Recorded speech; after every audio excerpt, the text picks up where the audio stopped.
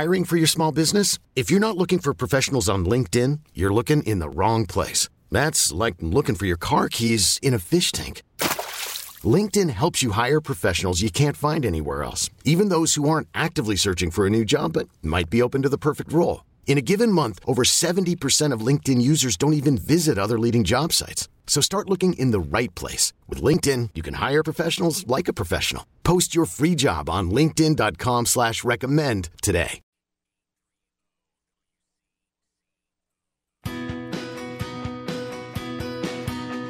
Welcome to Healthy Matters, presented by Hennepin Healthcare, a network of neighborhood clinics, specialty centers, hospital, and Minnesota's Level 1 Adult and Pediatric Trauma Center. Please remember we can only give general medical advice during the program, and every case is unique. We urge you to consult with your personal physician if you have health concerns. Now, here's Denny Law with your host, Dr. David Hilden, internal medicine physician with Hennepin Healthcare, with more Healthy Matters. And good morning. Welcome to this edition of Healthy Matters. It is an open line show today. Your questions for your host, Dr. David Hilden. Good morning. Good morning, Denny. Chilly morning. It is a little chilly out here. It's like a zillion below. I wonder if you and your colleagues at the hospital will be seeing some frostbite. Yeah, today. we probably will. I would imagine we will. It's been kind of a rough year for that. It really has been. Yeah, it really has been. You know, especially in January. January was a lot colder here, and as people from the upper Midwest know, we had that polar vortex. Although my daughter, who lives in Los Angeles, is starting to refer to what they're seeing in L.A. as the polar vortex because it didn't get out of the 60s or something in the month of February. Yeah, that's really tough. It's tough sledding down there in Southern California when you know it's 50 degrees and you're calling it the polar vortex. Anyway, we are seeing some frostbite, but what we're seeing even more lately is injuries from people falling true. And shoveling snow and just falling on the ice because there's that little layer of ice underneath the snow. So we're really recommending to people that just don't trust anything that you can't see the actual dry concrete, which is pretty much everywhere. Be really careful when you're walking because the falls, the wrist fractures, there's when you put that's a typical place. You can break your wrist simply by landing on the concrete, and you put your hand out and you break your wrist. But that's a relatively minor injury. But we're seeing hips and knees and all kinds of other things, and hitting your head. So be careful. A lot of folks who walk, and I think I got a pair somewhere, have these. There's something like cleats that you can put on for traction. Yeah, I've seen people have special shoes. I've little icy cleats. I've even seen a guy who literally just screws in these little studs to the bottom of your big boots, and that provides traction. Yeah, it's actually a good idea, I should say. This is an open line show today. If you have any kind of a general health question for Dr. Hilden, now's your chance. Call it in or text it in. 651-989-9226 is the number. We've cleared the line, so use them if you like, or send Dr. Hilden your text, 81807. What about the flu? Are you seeing? Yeah, it's been a reasonable. You don't hear much about it? Yeah, it's been a reasonably good year. Now, that's a funny way to put it. But last year was like the worst year in 40 years for flu. And this year's been somewhat better. The vaccine's reasonably effective. And it's just hard to predict what it's going to be like year after year. Last year, some 80,000 people died of influenza. That's a lot. Wow. Yeah, and it was huge. It was the worst one in some decades. But it's a little bit better. It is still widespread, though. It's just not to those big numbers. And if you have influenza, it doesn't matter what the statistics show about what everybody else has, because if you have it, you're miserable. And so it's pretty late now in the season, so hopefully we'll be seeing it wane a little bit, the number of cases of influenza, and we'll still see a couple into April and even into May. But I think we're on the downswing for flu. Reminds me about people. It's probably the number one thing I get asked is, should I get the flu shot? And the answer is yes. You should get all your vaccines. I have relatively little tolerance for anti-vaccination campaigns. I believe that's one of the world's biggest public health enemies is anti-vaccination campaigns. But influenza is one that you have to get every year. And the vaccines we have for influenza are they could be better. Let's just say that. I don't want to pretend that they're the greatest. They're only 50% effective in any given year. They're based on really old technology. We need something better. So that needs to be some public funding, some research, some studies, some development of better vaccines so that one day we won't have to get them every year. We'll just get one vaccine. Yeah. It'll be something you can have for lifelong protection. It'll be more effective, all that kind of things. But it's the best we have right now. All right. Should we start off with a text message? Yeah, I'm going to start kind of a good question to start the conversation this morning. This is from a texter that was on the lines when I came in. It said, what's the difference between an annual physical and an annual wellness checkup? Does one replace the other? Does a healthy 86-year-old need both? So those terms are essentially synonymous. So first of all, the word annual is not a good word because some people don't need an annual physical. If you are 25 years old and healthy, it is likely that you don't need one every year. You can go in when you're sick, of course, and then every few years, every 5 years or so, go in to get some basic blood tests done and the like. But if you're 25 years old and healthy, it's not the most important thing. But if you're 50 years old or if you're 60, it's probably a very good idea to get an annual exam. So that's the first thing, is that an annual is not the greatest term. The other is, for the texter, those are the same things. So when we use words interchangeably like wellness exam, preventive health care exam, physical exam. We even use health care maintenance exam, which kind of sounds like you're getting your car serviced. They're all the same. Basically what they are is to look into your general state of health in the absence of any acute illness. So it's not going to the doctor that you're sick. You're just going for your general health. And when you're getting older, like this 86-year-old texter, the things that we need to be testing at 86 are far fewer. In fact, we don't need to get any blood tests. We don't need to get any colonoscopy screening. None of that needs to be done when you're 86. But it's still a good idea to go in for a few things. You should go in to have your blood pressure checked. You should go in to have a doctor just take an update to your history to see if you have any symptoms that might be subtle of impending medical problems. And the only way to get at that is to take 15, 20 minutes and talk about it with your doctor. So I do think it's a good idea to have an exam to this 86-year-old texter. I would just change your expectations of what they need to do. Blood tests, for instance, would not be necessary like they would be if you were 20 years younger. So I do recommend it. Medicare pays for one when you first go onto Medicare. They have the Welcome to Medicare exam. That is basically a wellness or a physical exam. But all other insurance companies pay for it, but you would want to check with your insurance. Medicare is a little bit touchy about that, those kinds of things. You know, Medicare was designed to be health care for when you get sick. That's what it was designed to be. It was never intended to include things like preventive health care exams when it was developed in the 60s. But it does include some limited wellness types things. So hope that helped a little bit. 651-989-9226. Let's go to the phones, Doctor. Marilyn is calling in from Edina. Marilyn, we're listening. Yes, good morning. I'm 86 also, and when I get up in the morning, the first thing that happens to the back of my knees, where those muscles are, I get cramps, and I can barely stretch out my legs.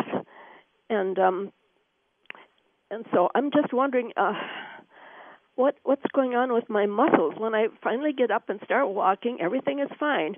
But these cramps in the back of my legs, I don't know if I should be taking a medication of some sort. Could you tell me about that? Yeah, Marilyn, those are great questions. Before you leave the phone lines, is it in the muscles of your calf, or is it directly behind the knee? It's directly behind the knee, those muscles directly behind the knee that seem so tight. Yeah. And it's always in the morning. You say you wake up with it. Yeah. Yes. So it's probably what's happening, Marilyn, and I'm going to use the word probably because it could be a few things. Those tendons and the muscles could be the end point of your hamstrings, which are your thigh muscles, which are those two bands that go right behind the knee down into your calf. They're probably tightening up.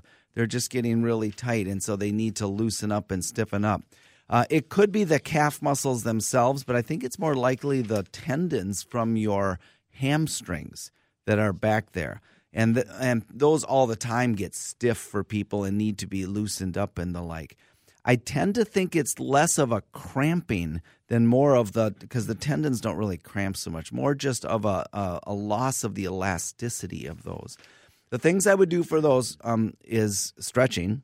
I would stretch before bed. I would stretch immediately upon waking up. I would do gentle exercises in the morning to loosen up. That's the first thing I would do. And in order to do that, I strongly recommend a physical therapist.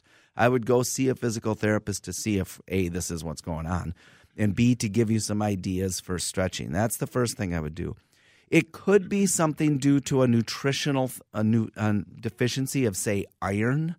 Iron deficiency and anemia can lead to cramping in your legs. It can lead to other electrolyte problems can lead to cramping. So you might want to go see your regular doctor and just get some basic blood tests to see if your calcium, magnesium, your potassium, and your iron are okay, because they could also lead to a cramping sensation. And then finally, it could be your joint itself. There could be some fluid in the knees that's just kind of appearing in the back side of it. So that's another thing that maybe somebody could look at with some x-rays.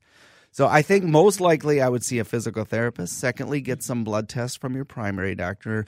And third, if none of those pan out, I would maybe look at some x-rays of your knees to make sure that the joints are okay and it's not just fluid. I don't think a medication is appropriate right now because I don't know what we'd be treating. So I wouldn't recommend any medications with the exception of maybe some Tylenol. That's always okay, but I want to be honest. I don't think that's going to fix your problem. Yeah. Okay, those are some ideas. They're great questions, Marilyn. Thanks, Marilyn. Dr. Hilden, we need to take a break. We'll come back and we'll take a look at the text messages as well. 651-989-9226 if you want to call in your general health question, or send a text, 81807. I can tell you we're hoping to hit a high near 1 above. Right now, it's not only 12 below zero, the wind chill has hit 30 below. We'll be right back. And good morning. Welcome back to Healthy Matters. This is an open line show today. What does that mean? Your phone calls and your text messages driving the show, your general health questions. We're not talking about any particular topic today. 651-989-9226. I know we promised our texters we'd get to them. That number is 81807. All right, let's hit it on a couple of these text messages. Here's one about vitamin D. It says, what is the normal level for vitamin D? Mine was a 17. What are some reasons why it should be low other than living in Minnesota? Should everyone that lives in Minnesota take vitamin D? Can you get too much? And how would you know? The doctor says I should take 2,000 units a day. So there's a lot to unpack in that question. First of all, what is low vitamin D is up for some debate. There's no specific amount. It's just a continuous number. And so there's not like a single number that is now it's low, and if it's better than this, now it's normal. 17 would be low by almost anyone's standards. Many labs use somewhere in that 20 to 40 range as being too low, and that you'd want it over 40 or 50. So that varies. And almost everybody in Minnesota has a low vitamin D because the primary source of it is the sun. And although we do actually get sunlight in January and February, and even yesterday I was out on a beautiful winter day. It was really sunny. But do you know how much of my skin was exposed? Almost none. Sure. So even when we're outside on a beautiful sunny day, your skin's not exposed, so it doesn't matter. You need just about 20 minutes of sunlight on your arms and face a few times a week, and that's enough vitamin D. And believe it or not, we don't get that in Minnesota. So people in northern climates often are low in vitamin D. The recommendations of what to take are also not entirely known. It is unlikely that you'll get too much. That is one thing. It is possible to get too much vitamin D, but unlikely. So the current recommendations is that if you're low and having symptoms, that maybe taking 1,000 to 2,000 a day is a good idea. So for this texter, that's probably a good idea, and then recheck it in a few months. Your doctor's saying take 2,000 a day. That's probably a good idea. The normal daily intake requirements, which are also not known to be for sure, are somewhere between 400 and 800 a day. So for normal, just not low people, taking a supplement of vitamin D of 400 or 800 a day is probably a decent idea. We no longer routinely check vitamin D because it's just always low, and it's not clear what we should do about it. So that's what I recommend people. If you're living in one of the northern climates like us, maybe take a supplement of 800 a day, or else eat a lot of yogurt and dairy. If you're not a dairy eater, then the supplement's an even better idea. It's a good idea if you are an older adult, particularly if you're an older adult woman or a very slender man, to consider taking calcium as well, because the two of them go hand in hand for health. They do. They do go hand in hand. The important substance isn't vitamin D; it's calcium. That's what makes your bones strong. But vitamin D is a substance that helps your body regulate calcium, both in your intestines and in your kidneys. So if you don't have enough vitamin D, your body doesn't regulate calcium right, and your bones get weaker. So the two go hand in hand. So I often tell people, especially older adults, to take a calcium and a vitamin D supplement. And I'm not a huge supplement person. I don't recommend them for hardly anything, but there's a few things that it's probably a decent idea. This is one of them. Vitamin D and calcium are probably a good idea. Okay, I go to Let's time do for another one, sure. All right. Oh, here's another one that says, I went to the store and couldn't find vitamin D mixed with calcium. Does it need to be mixed with calcium in order to work effectively? Thanks, love the show. Well, thank you for that, texter. You'd probably need to buy the vitamin D and calcium separately. There are some prescriptions that it might come together. But in the store, you might have to buy them separate. Here's a text that says, I recently had a case of what I described as shingles, severe pain on my left side radiating around to my back on my left side, as well as a severe burning on the front of my stomach. No sign of the rash, however, very specific as to the pain is. And it remains there today. Can shingles present without a rash? Yes, you can have the shingles pain and the nerve pain of shingles without the typical rash, although in the vast majority of cases that rash does eventually come, and it looks like a very localized form of chickenpox. Little vesicles and crusty little red dots, but only on a specific part of your body that rarely crosses the midline. That's what's important. It'll go around front to back, but it'll be left side or right side, and it does not cross over the midline. But your body maybe just took care of it, and you had just the nerve damage, which usually precedes the rash. You have like a burning sensation, and that can precede any rash. Or there's just a little sunburn, kind of light reddish rash, and maybe that's all you got. That's quite possible. And then your body took care of it, and that was that. So to this texter, yes, that could have been shingles. That brings up the who cares about shingles? Well, shingles can hurt, and that's a bummer for a few weeks. It usually lasts a couple, 3 weeks. But the problem is in 10% of the patients, that pain that you have persists. It's called post-herpetic neuralgia, PNH or PHN. And that's kind of the bummer with shingles. So we do recommend the shingle shot for people over age 50. Even if you've had shingles in the past, you can get the shot to try to prevent or reduce the risk of a future. Okay. Do I have time for another one? Yeah, let's do another one. All right. Here's let's see. How effective is acupuncture for pain reduction? For years, I have constant muscle pain in my thighs and calves and don't really want to take a medication like Cymbalta. I have acupuncture is something I do recommend to people. I don't know how it works, but I've come to the conclusion that just because I don't know how it works doesn't mean it doesn't. They've been using it for thousands of years in other parts of the world, and they're not idiots. Must be a reason. And so I do recommend it, and yes, it can be effective for pain control. Like any intervention, it doesn't help for everybody. Nothing's perfect. But there is something about about acupuncture that is effective, the other thing that I should say about it is that it's safe. I can't think of a downside to it. It's one of the safest things you could do. So I would go to a trained professional. I would suggest you go to one at Hennepin where I work. We have a bunch of them. We have great acupuncturists at a variety of locations, at our downtown clinic and out in Golden Valley. So I would see an acupuncturist for your muscle or calf pain.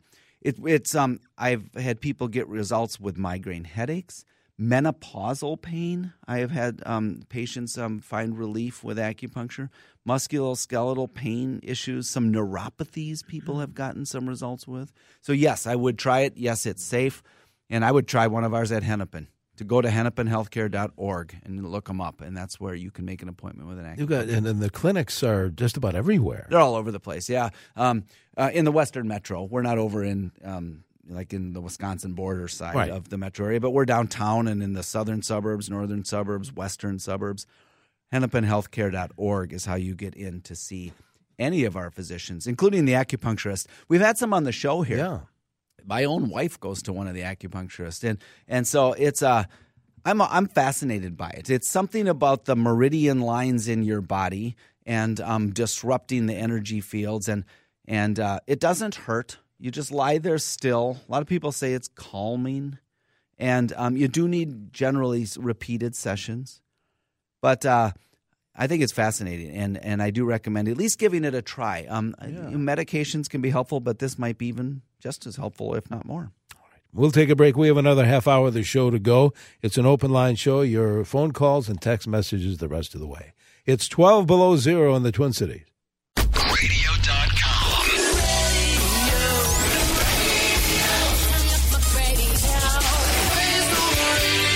Radio.com. And good morning. Welcome to this portion of Healthy Matters. This is an open line show today. That means you drive the show by phone calls and text messages, 651-989-9226. The text line is 81807. As you can see, Dr. Hilden, we have a bunch of both. Indeed, we do. We have good listener interest today. Yes. These are great questions. Sometimes I don't know if I tell you all that when you text these in. Almost every question that listeners send in are legit. These are great questions. Mm-hmm. Sometimes it's hard for me to answer them either thoroughly or I don't know all of the information. Or we get inundated with so but many. There's so many of them in there. I wish I could get to them all, but you have great questions. I did want to let people know, people often ask, well, where do I get into these doctors you talk about or that you have on the show? We have a great network of clinics at Hennepin, and we have newly expanded services in at our St. Anthony Village. So if you're in that part of the metro area, our St. Anthony Village Clinic has newly expanded services. We have cardiologists that come out to Richfield and out to Golden Valley, and we have specialists that go to the clinics. We have allergists out at the clinics. So lots of different specialists in primary care in the western metro, northern and southern suburbs, and of course in our downtown office. For more information about any of them, it's hennepinhealthcare.org/clinics. hennepinhealthcare.org/clinics. And you can find a clinic or a provider for just about any need you might have. And the clinics are nice. Most of them are they're remodeled. They're new. The one in North Loop is a great one in an old building in the North Loop. The one in the downtown Minneapolis Clinic and Specialty Center is literally Minnesota's most state-of-the-art clinic. I was in our clinic and specialty center, just a little aside, getting a coffee at the Dunn Brothers, which is right in the lobby. You can get full breakfast and lunch at this thing. We have a volunteer who I wish I knew his name. Now that I brought it up, who plays a grand piano in the clinic. And you're in a clinic and he's playing the piano. He's hearing or sight impaired, and so his dog just sits next to him. It's beautiful. You go into this clinic and it's just gorgeous to hear the music wafting through this many multi-layered atrium with artwork hanging from the ceiling. I thought, wow, this is a nice place to hang out. Too bad I'm at work. Too bad you're working. Too bad I'm at work. So anyways, hennepinhealthcare.org/clinics. All right. We have some folks waiting on the line. Let's see if we can help them out. Lois is calling from New Hope. Lois, you're on CCO. Good morning. Good morning. This is a follow-up call on the lady that has the leg cramps. Uh-huh. I'm 79. First of all, I think water and fluids have a lot to do with the cramping. And then I do two different types of exercise. In the morning, I do the pumps when I'm laying flat in the bed. Excuse me. And it isn't like just up and down. You have to work at it and push it down so you can feel the cramping or the muscles. And then right before I get out of bed, then I raise each leg up as far as it'll go, and then I do more pumps until you can feel it. I haven't had a leg cramp forever. I love Lois. Can you? I'm sorry to interrupt you because I want to get back at you. When you pump the leg, you say you push it down. I push it down and then up as far as I'm doing it right now. Push the heel down and then the toe down, up, back and forth. But you can't just do it quick like. You have to feel it. I like it. I have a friend that has cramps every night, but she does not drink very much liquid at all. Yeah. So, and this is what I've been doing. I'm 79, and I don't have any more leg cramps, and I know what they feel like. They're so bad they even hurt the next day. Right. Lois, I love your comments. I love those, and thank you for your call. I like what you started out by saying. Lois said, drink water. I should say that more often as well. You should do that. Parents of infants, you should give your kids water to drink. Children, water. Adults, water. That is the best beverage to drink during the day, and most of us probably don't get enough. And so I like that. Stay well hydrated. Lois's comments are correct. I love that. And then I like the idea of her leg exercises, pushing her leg, her heel down, what she said, the pumps, and then lifting her legs straight up. Those are good.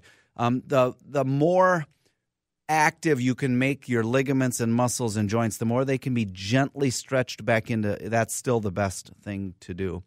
A lot of people have often called in with other remedies. Here's a texter that says he's a cyclist and he drinks pickle juice. So, who am I to say? Maybe for leg cramps. Maybe that works.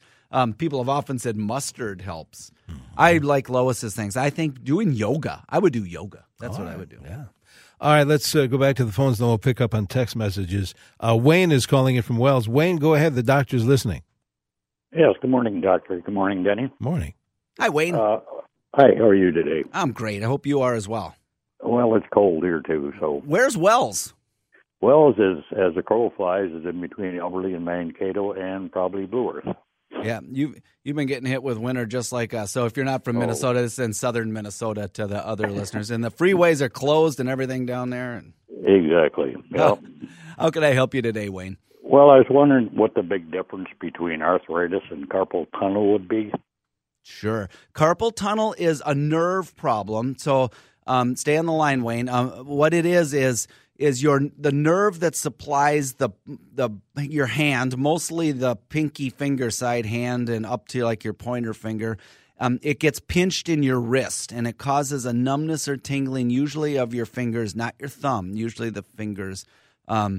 Oh, wait a minute, I got that wrong. It's your fingers on the palmar side of your hand because that's the side. That's what I'm trying to say. The palm side of your hand get kind of numb, and it's usually from repetitive use. Arthritis would be more not a numbness, but a pain with movement. Are you having any of those symptoms, Wayne? Well, yes, where I have the pain, doctor, is right from my knuckles to my wrist in both hands, I guess.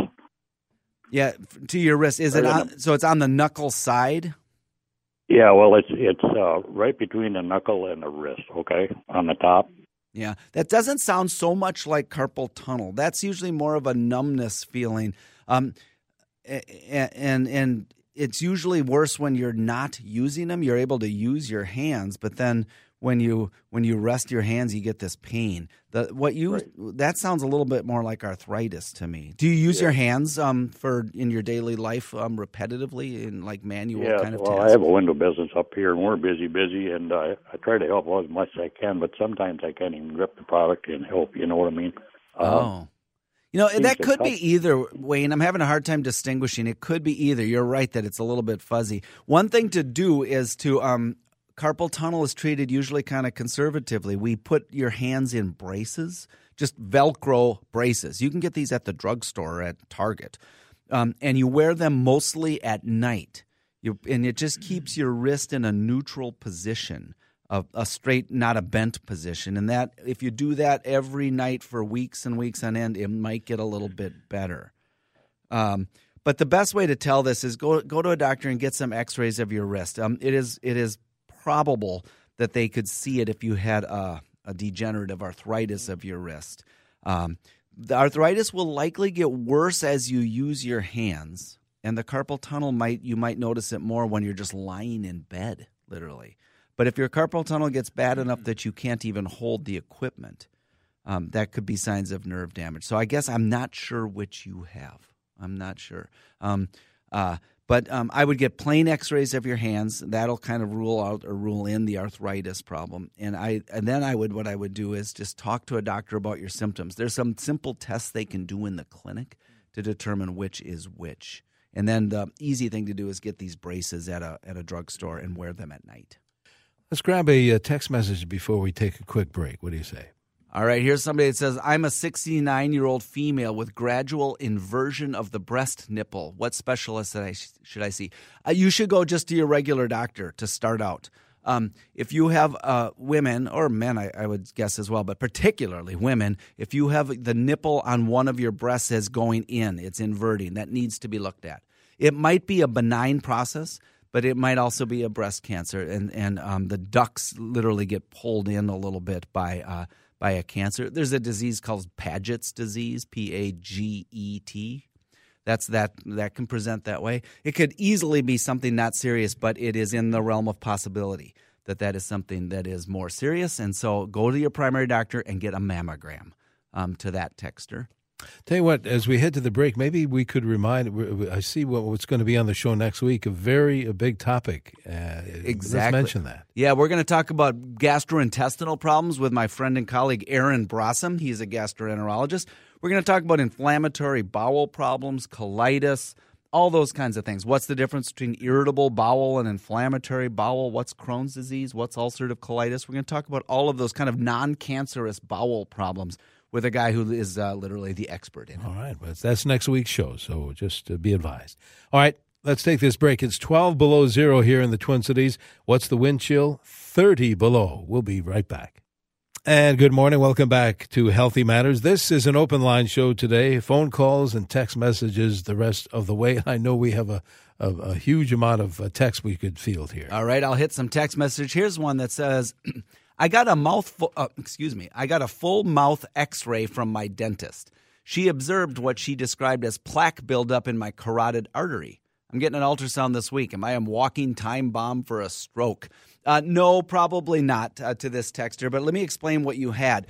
When you got your mouth x-ray, they just happened to see the linings of your carotid arteries had a little calcium and plaque buildup. Normally, you can't see blood vessels on an x-ray, but you can kind of tell if there is some buildup of plaque, which is hardening of the arteries. And so that sounds really scary.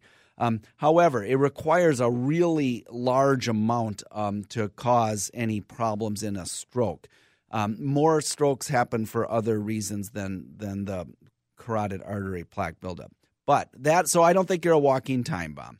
But what I do think it means is that you do have artery problems, and that you should redouble your efforts to look into your cholesterol. That'd be the number 1 and 2 things are blood pressure control and cholesterol. So really make sure your blood pressure is controlled. That's how you're going to reduce your risk of a stroke. Reduce your cholesterol, even if it means taking a statin medication. Alter your diet to be a healthy diet. Exercise more. And if you smoke, for heaven's sake, stop smoking. That would be the number 1 thing, is stop smoking. So do all of those things. The carotid arteries need to be blocked all the way up to like 70% of the artery has to be blocked before it usually starts causing symptoms. And we don't do anything about carotid arteries, like we don't go in there and clean out that plaque unless that is very severe, because the risks of the procedure are worse than the risks of having a stroke.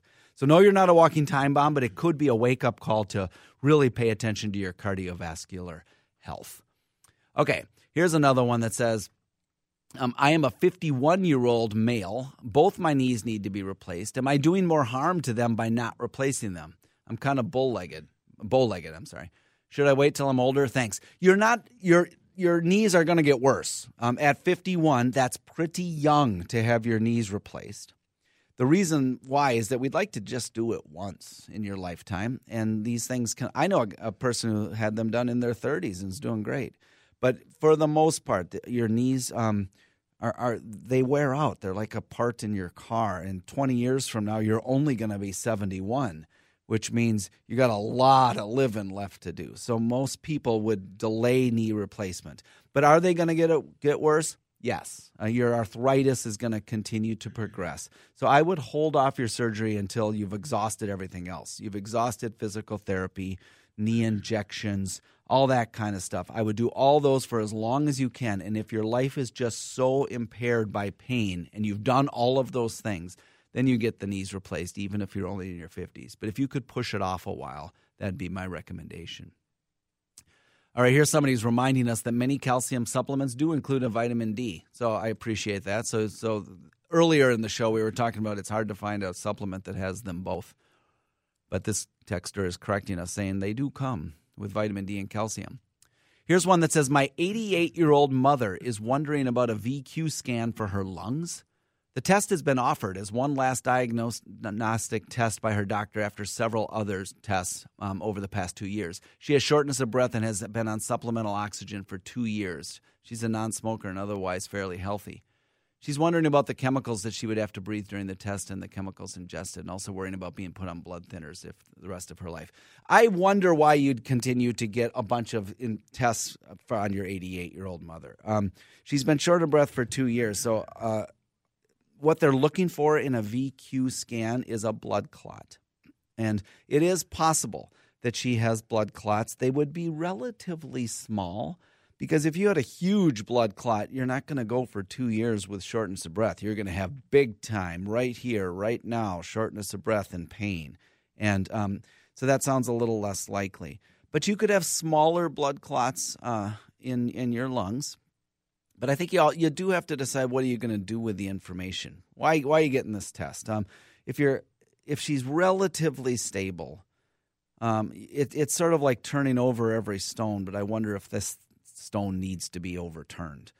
You're right that she would have to be on blood thinners for the rest of her life, and she's done reasonably okay for the last 2 years, so do you really want to know? I wouldn't worry about the chemicals she has to inhale or have injected. I wouldn't worry about those. They are very short-lived. They don't have very many known side effects, so I don't think that's the worry. I just think the question about whether you would get more and more and more and more tests on your 88-year-old otherwise stable mother, I just question about whether that's really necessary. But if you want to literally turn over every single stone, it is one thing that she could have done. But I'm sort of hesitant to recommend that she have that done. I think we may have time for another text before. Do we have another? Yeah. Here's one that said, I already read that one, though, so maybe I shouldn't do that again, huh? That's good. Good idea. Here's a person, this is a new one that came earlier in the show. Recently had a biopsy on my bladder. They say no cancer, but I have chronic inflammatory cystitis. They said no problems with it. Can you explain? Does it lead to anything else? Should I be concerned? Well, good news that you don't have bladder cancer, because that would need to be addressed. People can get chronic inflammatory cystitis or interstitial cystitis. It's often just called bladder pain. It's a chronic painful condition, which is a bit of a bummer. So I'm sorry about that. You can take nonsteroidals like Advil, ibuprofen, Motrin. That might help. A lot of people recommend doing scheduled voiding, which means urinate on a schedule, even to go. So your bladder doesn't get too distended. Go every couple of hours as best you can. Some people might suggest acupuncture, which I talked about earlier in the show. A lot of people say wear loose-fitting clothing so you don't squeeze on your bladder. So these are all kind of things you can do to kind of mitigate the pain you might be having. There's nothing you need to do beyond that for that condition.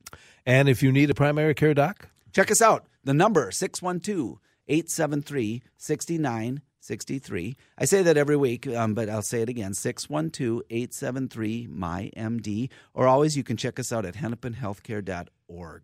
And quickly, next week's show is about? We're going to talk about non-cancerous gastrointestinal problems like irritable bowel, inflammatory bowel, Crohn's disease, things that give you tummy problems and stool problems with a gastroenterologist special. That'll be next week. We'll see you then, Dr. All right. Thanks very much. In the Twin Cities, our current temperature reading is 12 below, and I could tell you the wind chill right now is 30 below. Your money is straight ahead. T-Mobile has invested billions to light up America's largest 5G network, from big cities to small towns, including right here in yours. And great coverage is just the beginning. Right now, families and small businesses can save up to 20% versus AT&T and Verizon when they switch. Visit your local T-Mobile store today.